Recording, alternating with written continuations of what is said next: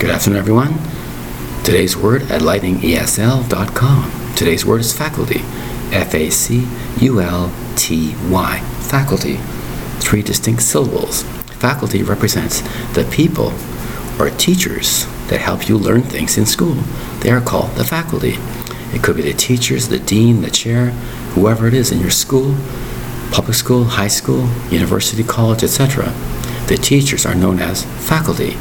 And also, the word faculty represents part of your bodily functions. Example, your mental state of being is your faculty.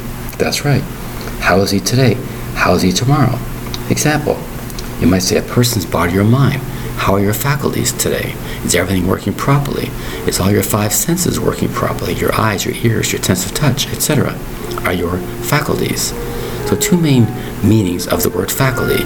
People at school versus bodily parts is your faculty. Thank you very much for your time. Bye-bye.